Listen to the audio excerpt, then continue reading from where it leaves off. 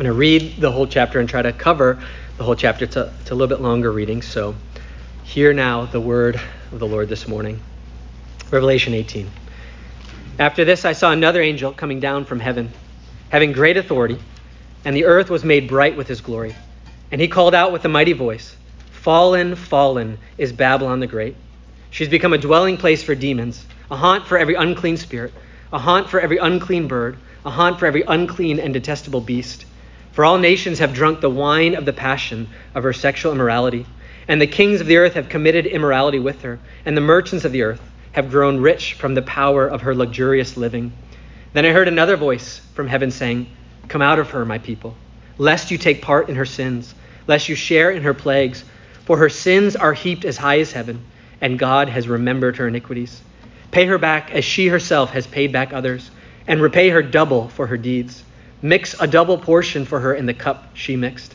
As she glorified herself and lived in luxury, so give her a like measure of torment and mourning. Since in her heart she says, 'I sit as queen, I am no widow, and mourning I shall never see.' For this reason her plagues will come in a single day, death and mourning and famine, and she will be burned up with fire. For mighty is the Lord God who has judged her. And the kings of the earth, who committed sexual immorality and lived in luxury with her, will weep and wail over her when they see the smoke of her burning. They will stand far off in fear of her torment and say, 'Alas, alas, you great city, you mighty city Babylon, for in a single hour your judgment has come.'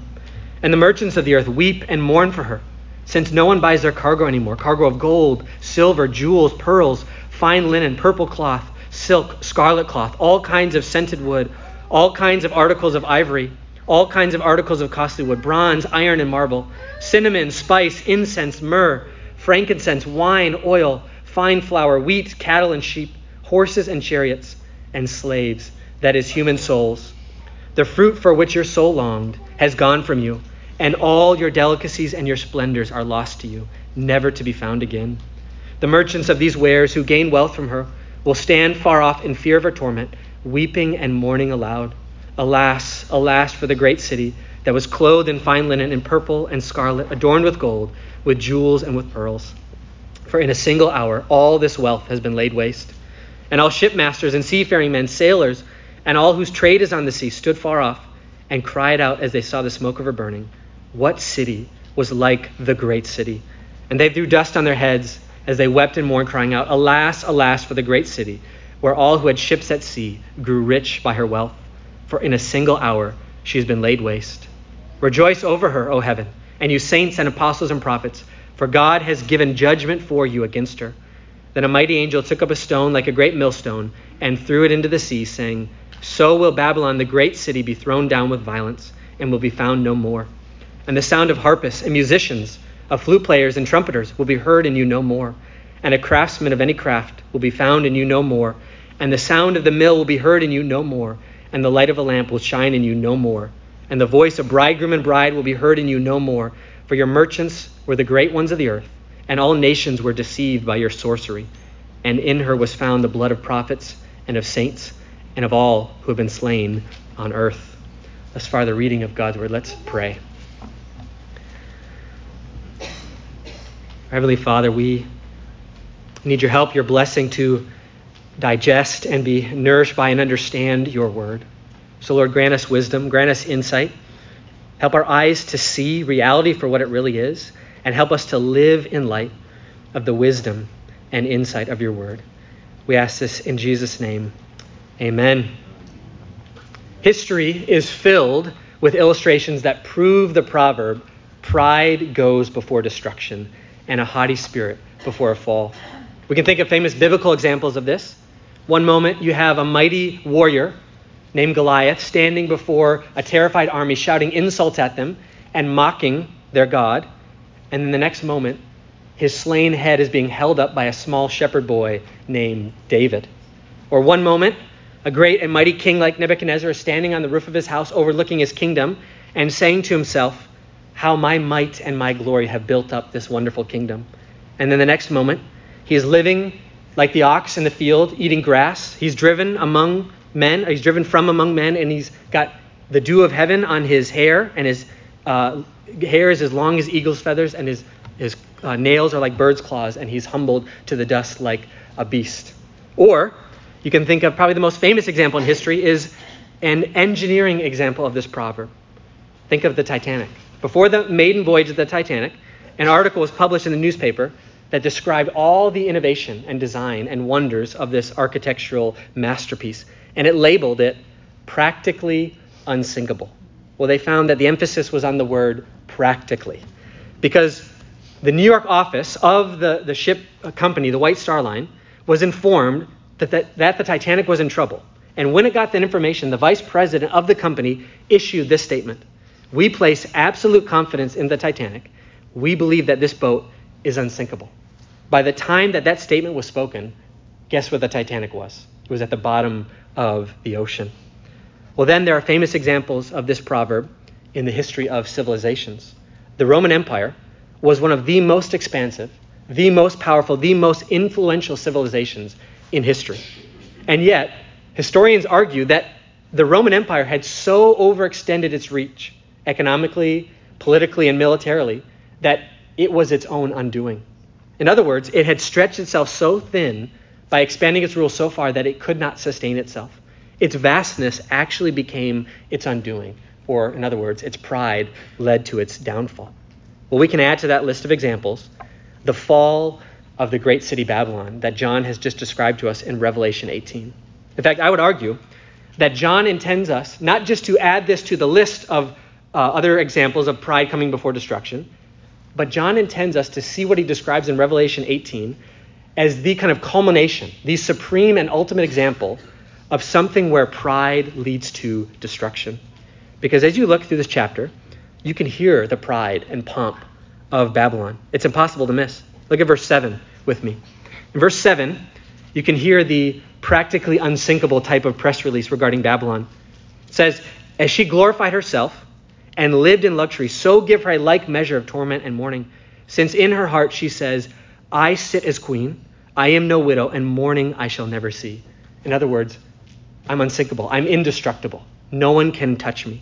And yet her pride made her so delusional that she thought she was indestructible, and yet it led to her destruction. And then 5 times in this chapter, as everyone comes to lament Babylon, they give it the nickname, the Great City. That was its nickname. Look at verse 18, for example, in Revelation 18. "And the merchants cried out as they saw the smoke of her burning, what city was like the great city?" So that the tone of that statement is one of disbelief. It's people looking at something that they thought was unsinkable, indestructible, and saying, I cannot believe what I'm seeing. It's an ash heap of ruins. It reminds me of what the Soviet Russia hockey team looked like in 1980 when they lost to the U.S. hockey team. I don't know if you've ever seen the documentary about it. If you ever watched the game, I've watched it probably hundreds of times. They thought they were unbeatable. They had won every Olympic gold medal, I think except for one up to that time, and they're playing a bunch of ragtag college students from Minnesota of all places. Terrible place. Awful people. And they lose. And what the camera shows is the Soviet Russia team lining up and just standing and staring in disbelief as the U.S. college students celebrate. That's what people are looking at Babylon. They're staring in disbelief because they thought this could never happen, and now we're seeing the unthinkable happen. That's what's happening to Babylon the Great. Well, to understand this chapter properly, we need to be clear on what John means when he speaks of Babylon, the great city. Babylon is not a geographical city that you can point to on a map. As with so much of Revelation, we have to be careful of a dangerous, rigid literalism, where we take everything as a one-to-one correspondence between what John says and what we see in reality. In fact, most of what John does is he's describing spiritual realities using biblical symbols and imagery and metaphor. And Babylon is a perfect example of that. Babylon is a spiritual symbol for fallen humanity's prideful rebellion against God. Babylon stands as a spiritual symbol for fallen humanity's prideful rebellion against God. In other words, Babylon is the capital city of the country of worldliness. And the founding constitution of the country of worldliness states that all people are born with the inalienable right to live for themselves independent of what their maker and creator says. And all people should pursue life, liberty, and happiness by satisfying their cravings for pleasure, possessions, and power. That is the founding constitution of the capital city of the country of worldliness. And another way to think about this is in the background of John's description of Babylon are 2 Old Testament cities and 2 Old Testament stories. You have the Tower of Babel episode in Genesis 11, where humanity collectively comes together and says, let us make a name for ourselves. Instead of making much of God, they say, let us make much of us. And they had this building project, which represents the fact that man, in his sin, would foolishly attempt to exalt himself above the very God of the heavens. And God humbles that. Well, then you also have the literal nation of Babylon from Ezekiel and Jeremiah and Daniel's day. And Babylon represented political persecution against the people of God. It represented kind of the immoral seduction of an alternative lifestyle to what God's people should live like. And it represented the religious corruption of a pagan nation that would say, not that God, but these gods. And all of that kind of makes Babylon then kind of stand as the people of God's arch nemesis. So if you're thinking in terms of superheroes, Babylon became a symbol for what the Joker was like to Batman, or Lex Luthor is to Superman. Or if you're thinking literature, Babylon starts to represent kind of the Mordor of Middle-earth. It's filled with all that is evil and wrong and unholy in this world. And so these 2 Old Testament cities, Babel and Babylon, kind of come together to create this spiritual symbol of humanity's prideful rebellion against their Lord and their Maker. So Babylon is the capital city of the country of worldliness. And what John does in Revelation 18 is he transports us to the day that the capital city of worldliness collapses and crumbles to the ground.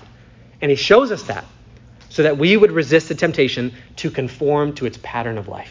John shows us the ultimate end of what happens when you make this fallen world your home, when you conform to its lifestyle, so that we would all the more cherish the fact that we are citizens of heaven. We are citizens of a greater city, which is to come. This is important because in every age, at every stage of civilization, Christians have had to recognize that there are strong cultural currents in this world that want to pull us in directions that are contrary to what it means to follow the Lord and to honor God. And we have to recognize what those currents are, where they're pulling us, where we're being influenced by them, so that we can be against the current, not swept up by it. Kids, have you ever seen salmon swimming? You know what's unique about salmon is that they swim against the current, and they swim very fast. And they have to, as they swim against the current, not just swim against the current, but they have to jump over all these obstacles, like bears trying to bite them out of thin air. Christians are to be like salmon. We swim against the current. We jump over obstacles that would hinder us in following the Lord because we're traveling to a better city, one which is to come. So to encourage us to keep resisting the temptation to conform to Babylon's way of life, to make our home there, John shows us first the desolation of Babylon.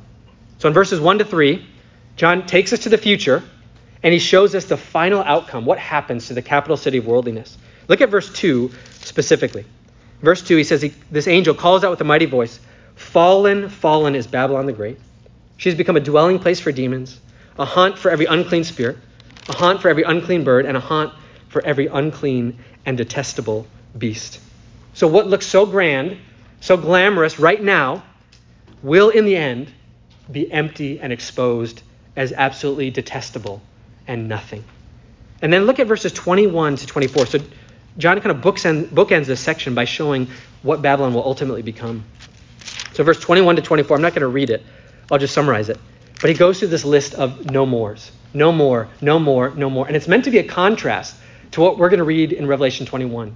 In Revelation 21, we see the heavenly Jerusalem. No more weeping, no more crying, no more tears, no more sin.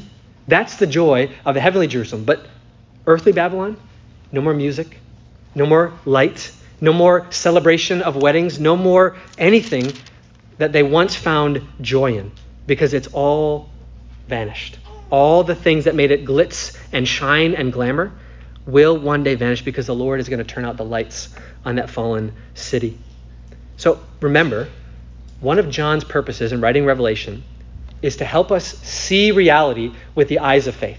To see it not as it appears to be, but as it truly is from an eternal and heavenly perspective. And so John's original audience was looking at Rome, which was their present-day embodiment of Babylon, kind of man's prideful rebellion against God. And to them, it looked like an indestructible city. It looked like the greatest empire that had ever been known to man. It shone with glamour and grandness that drew one in. I mean, think about it, like we have on our back porch one of those lights that you plug in, and it's really bright and blue and it buzzes, and you just hear bugs zap in it all night. That's what Rome looked like to them. It looked like this bright, beautiful light that's buzzing and glamorous, and then you go to it and you just get zapped. It's not good. Good for the bugs, not for you, okay? That's what they were seeing in Rome. And John says, don't look at it as it appears to be. Look at it as it is from a heavenly, eternal perspective. It is going to be empty and desolate in the end. So John is trying to break the enchantment of worldliness over human hearts by showing us what it will ultimately become. And so John describes Babylon in ways that remind me of one of those during and after pictures of some of those Olympic villages that were famous. So when a host city gets to have the Olympics, they build tons of stadiums, tons of places. But then often what happens to those things after the Olympics is they become these uninhabited, desolate stadiums. And so there are some pictures where you see the during of the Olympics, and it's this bright, beautiful stadium filled with people and lights and shows and different things. And then it shows you 10 years later, and there's torn down bleachers. It's filled with murk and muddiness, and it's just like the birds living there. That's what Babylon will look like in the end. The prideful city of man's rebellion against God will look like in the end. And why John does this is he's seeking to wake us up from a spiritual drowsiness that can often come on us, to break us of the enchantment, or to use his word in Revelation 18, the sorcery of worldliness. Because sometimes we can feel it in our souls. We can feel that, I really need to fit in and follow the latest trends. The American dream is the ultimate dream, and that needs to be my dream. I need to live for that and nothing else. Or we can think, if I really want to be happy, I better keep up with that family or those people. I need to keep up with the Joneses. That's what it means to be really happy. We start to believe the lie that those with the most stuff, those with the best vacation experiences in life, they have the most fun. So that's what I'm going to live for. Now, some of those things are not wrong in and of themselves. But when that becomes the operating mode for how we live, we're kind of buying into living in Babylon. And so this passage exposes us that living for that lifestyle, nothing more, conforming to that pattern of life will only leave us empty and desolate in the end. Well, John goes on to encourage us to resist the temptation to conform to Babylon, to make our home there, by showing us the devastation of Babylon's most famous residents. So the people who had invested the most in Babylon, who were the stars of Babylon, who were the model citizens of Babylon, he kind of takes us, as it were, to the hillside outside of Babylon as it's smoking and burning in an ash heap of ruins. And then he kind of interviews the three most famous citizens and lets us hear what they say about living for Babylon. So that's verses 9 to 19. There's three different groups of people, each kind of mourning and lamenting and weeping over what they're seeing. So verses 9 to 10 is the kings, the political leaders, those in power and positions of great authority. They're mourning at Babylon's collapse because it means the end of their idol of power and position. That they made a pact with the beast of Babylon and the prostitute of Babylon that if we make an alliance with you, you'll give us positions of power and prominence in Babylon. And they got it, but in the end, they're left with nothing. So Revelation 13, Revelation 17 kind of showed us that many people in positions of power and authority kind of make an unholy alliance with the beast, the false prophet, all these people, because they're living for themselves. They're living to accumulate as much power and authority as they can from themselves and using it to advance themselves. And now, with the collapse of Babylon, their crowns have vanished, their thrones are unoccupied and burning, and they have lost everything that they live for. And this reminds us that in this world, because of the temptation and presence of sin, there's always this allure to gain status or position or use whatever status and position you have to elevate yourself above others and to use others to serve yourself, to advance yourself. Kind of self-advancement, self-exaltation. Because the spirit of worldliness is about knowing that you are better than others, that you have a better position, a better place than others, and that others are under you rather than over you. And this is something that even Christians are not immune to. For example, a pastor can take worldly pride in his position because he has a spiritual job, unlike all you other heathens out there. A parent can take worldly pride in their parenting because they can try and puff themselves up by kind of exalting the accomplishments and the advancement of their children, saying, look what I have done. Look at my status as a parent because look at what my kids had done. Or someone who's successful in their career can take worldly pride in their success by taking all the credit as if they had accomplished it and that God had done nothing for them and not giving any credit where credit is due. We are not immune to the worldly kind of status of pride and place of position.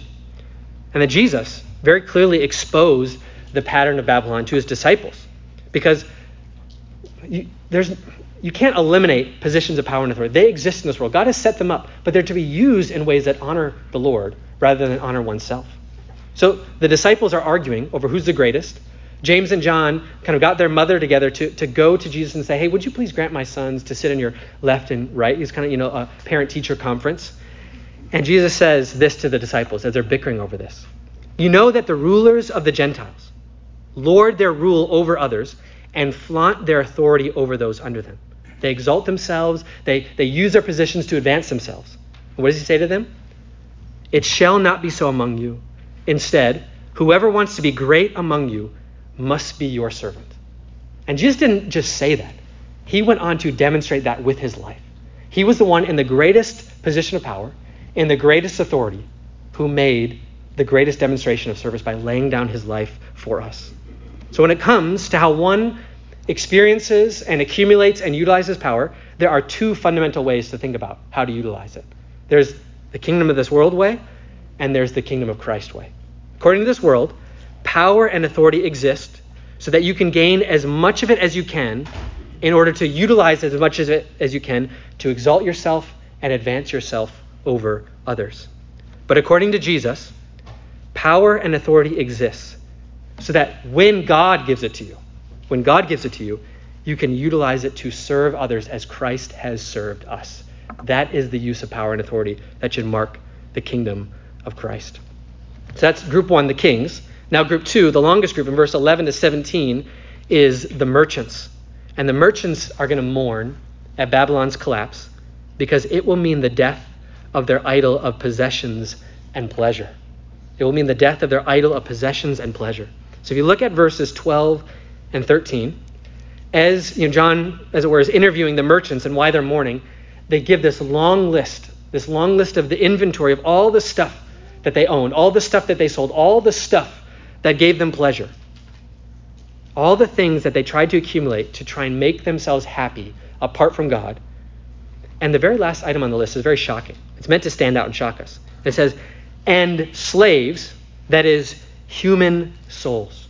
What John is showing is that the worldly mindset, the mindset of the residents of Babylon, is one in which you are so committed to pursuing your own pleasure and happiness that everything in the world is a prop and a means to your own happiness, even other people.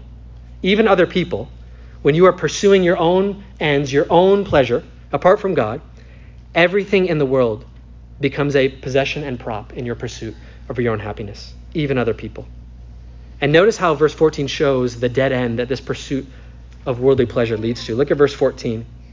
It says, the fruit for which your soul longed has left from you, and all your delicacies and your splendors are lost to you, never to be found again. What they find out in the end is that chasing a life in which you find your fulfillment in possessions and what they offer you, in the end, it's like chasing after the wind.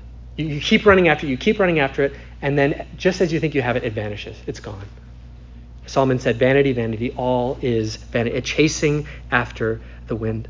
All attempts, all endeavors in this world to find joy and happiness apart from God will be unsuccessful in the end.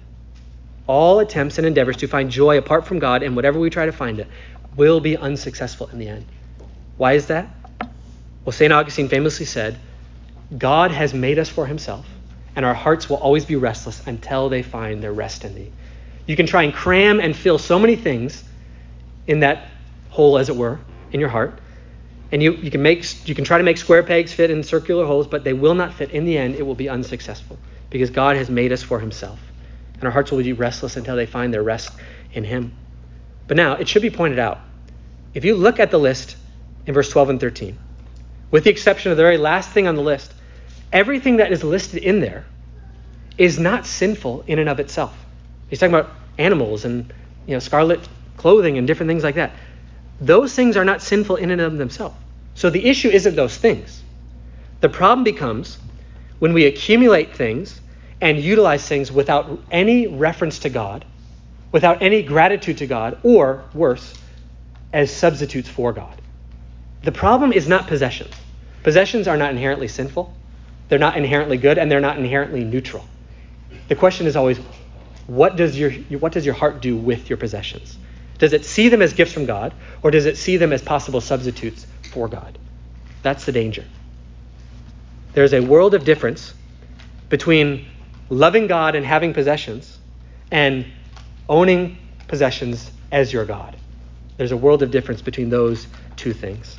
Well, finally, the third group that is interviewed by John and shows their weeping and mourning is the shipmasters and sailors. Verse 17 to 19. And they will weep at Babylon's fall because it will mean the end of their idol of prosperity and luxury. Look at verse 19 with me. And they threw dust on their heads as they wept and mourned, crying out, Alas, alas for the great city, where all who had ships at sea grew rich by her wealth. For in a single hour she has been laid waste. Now, why does he mention seafaring people, mariners? Well, in that day, if you owned a ship, you owned the means to export and import goods. You were the person who was making the most money, who had the best access to the best things in life. You were the richest and the most luxurious, because that's how things worked at that time. So John uses them because in that day, they were kind of the iconic symbol of someone who has a wealthy and lavish lifestyle. Whereas in our day, a modern example would be maybe the superstar athlete or the movie star. We would kind of see them as the iconic demonstration of they're living well, they're not hurting, they're in a different income bracket than me. So John's using these seafaring people to show the symbol of the lifestyle of prosperity and luxury. And these people are mourning because the Bank of Babylon has collapsed. There's no funds left in it. It's gone. All their wealth that they accumulated, all the comforts and ease that they had placed in that vault, they come to now and they find that it's totally empty. Their heart was there because that was their treasure, and they come to find their treasure box in the end is ashes and dust. It's gone. Now again, we need to clarify. The Bible never condemns money as inherently sinful. Money, like possessions, is not inherently sinful, not inherently good, and it's not inherently neutral. It is all about how does your heart hold on to, how does your heart view what God has entrusted to you. So for the Christian, when it comes to money, the question is always, what are the thoughts and motives and intents of your heart when it comes to your money, your wealth? Do you love money and thus you're never content because you always need a little bit more? Or if your bank account turned up empty tomorrow, so maybe you're one of those banks, I forget what, there's a couple of them, I don't know their names, but let's say all your money is in one of those banks that closes, you wake up to read the news, it's empty. Could you say still, God is enough and he will take care of me? Or will you take the advice of Job's wife and say, curse God and die because your God has died with that bank? Do you view money as an opportunity to be wise and generous, or do you view money as your ticket to security and self-sufficiency? How do you view your wealth? And the reason I think it's especially important for us to ask these questions, everyone should ask them, but especially us, because living where we live, it's hard not to bank at Babylon's First National Bank, where we live. We live in a very affluent society. Luxury is at our fingertips, if not in the palm of our hands, very easily.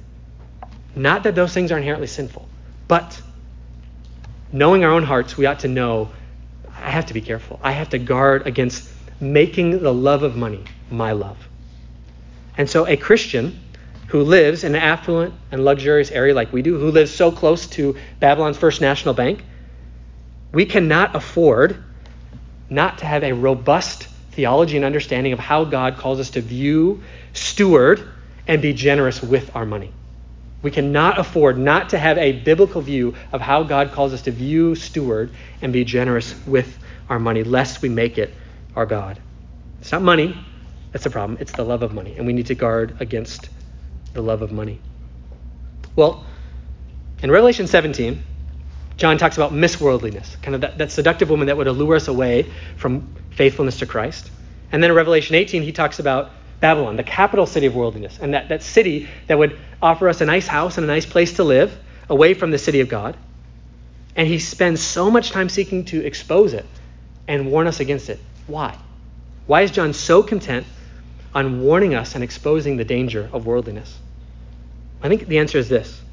John knows that it is not persecution or false teaching, as serious as those things are, which draws believers away from faithfulness to Christ, so much as it is the love of the world, the cares of this world, the pleasures of this world, and the desire to keep in step with the world that often is the thing that draws us more potently away from Christ than anything in this world. As one author said, the rock that most often makes shipwreck of someone's profession of faith in Christ is the rock of worldliness. Many a ship has ended up crashing on that rock. So how do we navigate around that rock? How do we resist conforming to the strong currents of this fallen world? Well, John gives us a brief answer to that question in verse 4 and 5 of chapter 18. Look there with me in verse 4 and 5. So kind of right at the beginning, he inserts this call. He says, "Then I heard another voice from heaven saying, 'Come out of her, my people, lest you take part in her sins, lest you share in her plagues, for her sins are heaped high as heaven, and God has remembered her iniquities.'" So what John is saying is to avoid sharing in Babylon's desolation, to avoid standing there with the kings and the merchants and the seafarers mourning Babylon's loss and being devastated by it, Christians need to live distinctly from Babylon. Christians need to live distinct from Babylon. So when John says come out of her, he means live distinctly from her. Just as Babylon, that John speaks of here in Revelation 18, is not a literal city that you can point to on a map. So John's command to come out of Babylon, he's not telling you you need to find a new address. You need a new zip code. He's not saying you have to move away. Okay? So the Freelands, the Kingdom, I think you need to hear that today. You don't need to move away. Just kidding. It's not wrong to move away, but that's not what John's saying. Instead, John's command for us to come out of Babylon is another way of saying Christians are to be in the world, but not of the world. Christians are to be in this world as salt and light, while not conforming to this world so that we lose our saltiness and our brightness. We're to live in that tension of those two things. So what does that look like? Because I don't like Christianese sayings that are empty and meaningless, like in the world but not of the world. Okay, it sounds nice. You can put it on a bumper sticker. Please tell me what it means. Okay, so I'm going to tell you what it means so you don't get frustrated like I do when someone just uses a saying. To be in the world but not of the world means that Christians must have a different standard that they live by than the world. To be in the world but not of the world means we have a different standard than the world. The guiding standards of worldliness are what's everybody else doing? What's in it for me? What's trending right now? What should I do so that others will think well of me? The world is easily persuaded by the argument that everybody thinks this way or everybody else is doing this. That is not an argument that should convince Christians. The Christian has a different standard. We must ask, as best as we can, what does the Word of God say about this? And what God says about it, as best as we can understand, that's what is to form our pattern of life. We must say, as the reformer Martin Luther did, when the opinions and the powers of the world were all against him, he said this, "My conscience is held captive to the Word of God. Here I stand, I can do no other." That is what is to guide us. It is the principles of the Scriptures, not the principles of trends, popularity, being on the right side of history. So we live by a different standard. To live distinct from the world, also, we must have a different motive than the world. So we have a different standard, we have a different motive. Worldliness is driven by the motivations of self-advancement, self-gratification, trying to fit in and gain the approval of others. But the Christian life is one in which we have experienced a spiritual Copernican revolution because we realize that the world does not revolve around us. In fact, it revolves around God, and when it does, things go so much better for us. And so we are no longer motivated by the unholy trinity of me, myself, and I.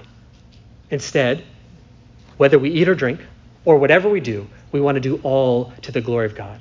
We are motivated by the fact that Christ has loved us and laid down his life for us. And so we are not our own, for we have been bought with a price. And so our statement is, how can I glorify the one who loved me and laid down his life for me? That is our motive. Christ came at the cost of his own life to bring us out of the kingdom of darkness and transfer us into his own beloved kingdom of grace and glory and goodness. And so our motivation is now gratitude for grace. That's what drives the Christian in this world. So we have a different standard, we have a different motive. Also, Christians, to be distinct from the world, must have a different enjoyment than the world. I'm not saying necessarily enjoying different things, but a different kind of enjoyment. Our enjoyment should have a different flavor and feel than the world's enjoyment. Contrary to popular belief, the fruits of the Spirit are not dourness and frowning and dejectedness and curmudgeoniness, okay? Those are not fruits of the Spirit. You're a Christian, so let your face show it sometimes, okay? Christians ought to enjoy the gifts of this world more than anyone, okay? Christians ought to enjoy the gifts of this world more than... God did not fill this world with good gifts so that he could test you at every corner whether you'd love them or him. That's not what he did. He filled this world with gifts so that you could love him in them and through them. That's how the Christian enjoys this world. So the world sees, worldly people see this world as a playground for their amusement. Okay, this world exists. It's my playground for my amusement. How happy can I be? The Christian sees this world as a theater of God's glory, where he has filled it with things that display how good he is, how beautiful he is, how creative he is, how generous he is. And our enjoyment should be different and better than the enjoyment of worldliness, because our calling is to enjoy God in everything and enjoy everything in God. I mean, we never disconnect the gifts of God from the one who gave them. We always want to trace the sunbeam back to the sun when we're enjoying it. So the beauty of a bright summer day with a calm ocean, green flag day, my favorite days, is a day to be refreshed in by a wonderful gift of God. And when we enjoy that day, we should go thank him for it. The sensation that your taste buds feel when you bite into a well-cooked and well-seasoned chicken drumstick that Stephen Weiss makes for you is a gift from God that should be enjoyed thoroughly. And we should thank God for it thoroughly. And those are good gifts, Stephen. I thank the Lord for you. Our enjoyment of Bluebell ice cream or Publix sour gummy worms is a gift from God where he says, I gave you 5,000 to 10,000 taste buds so that you could know Bluebell is a gift from the Lord, okay? Our enjoyment should be different than the world's because instead of making our pursuit of enjoyment our God, we take every enjoyment that we receive as a gift from God and respond in gratitude and praise to God. That's where our enjoyment should be different. And we also know the secret of moderation versus excess. We know that a gift becomes something dangerous when we indulge ourselves in it, when we think we have to have so much of it that we actually become intoxicated by it and lose out on the true joy that it was for. It's another thing. Finally, to live distinct from the world, we must have a different hope than the world. So we have a different standard, we have a different motive, we have a different enjoyment. We also have a different hope than the world. The slogan and motto that drives worldliness is properly summed up by the 1971 Schlitz beer campaign. You only go around once in life, so grab for all the gusto you can. Which is odd because it's terrible beer, really, but a great slogan, okay? But it was really getting at something.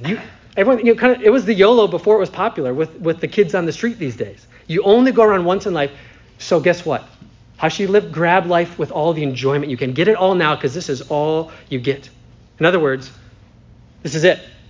Enjoy it while you can, as much as you can. There is nothing more important to you than being happy right here and right now. That's what the world says. But as Christians, we have learned the secret of contentment. We have learned the secret of delayed gratification. We have learned that there is a city which is to come, whose designer and builder is God, and the best things on this earth are but faint whispers and echoes of that world. If we think that the joys we experience in this world are the thing themselves rather than an echo of the thing itself, we'll be disappointed and brokenhearted in the end. But as C.S. Lewis said, when we understand that they're whispers and echoes of our true heavenly home, we'll realize that it is the scent of a flower we have not yet seen. It is the sound of a piece of music that we have not yet heard, and it's news from a far-off country that we have not yet visited. That's why God fills this world with gifts. And so Christians, remember this. Fading are the world's best pleasures. all its boasting pomp and show, solid joys and lasting treasures, none but Zion's children know. That's our hope. Let's pray.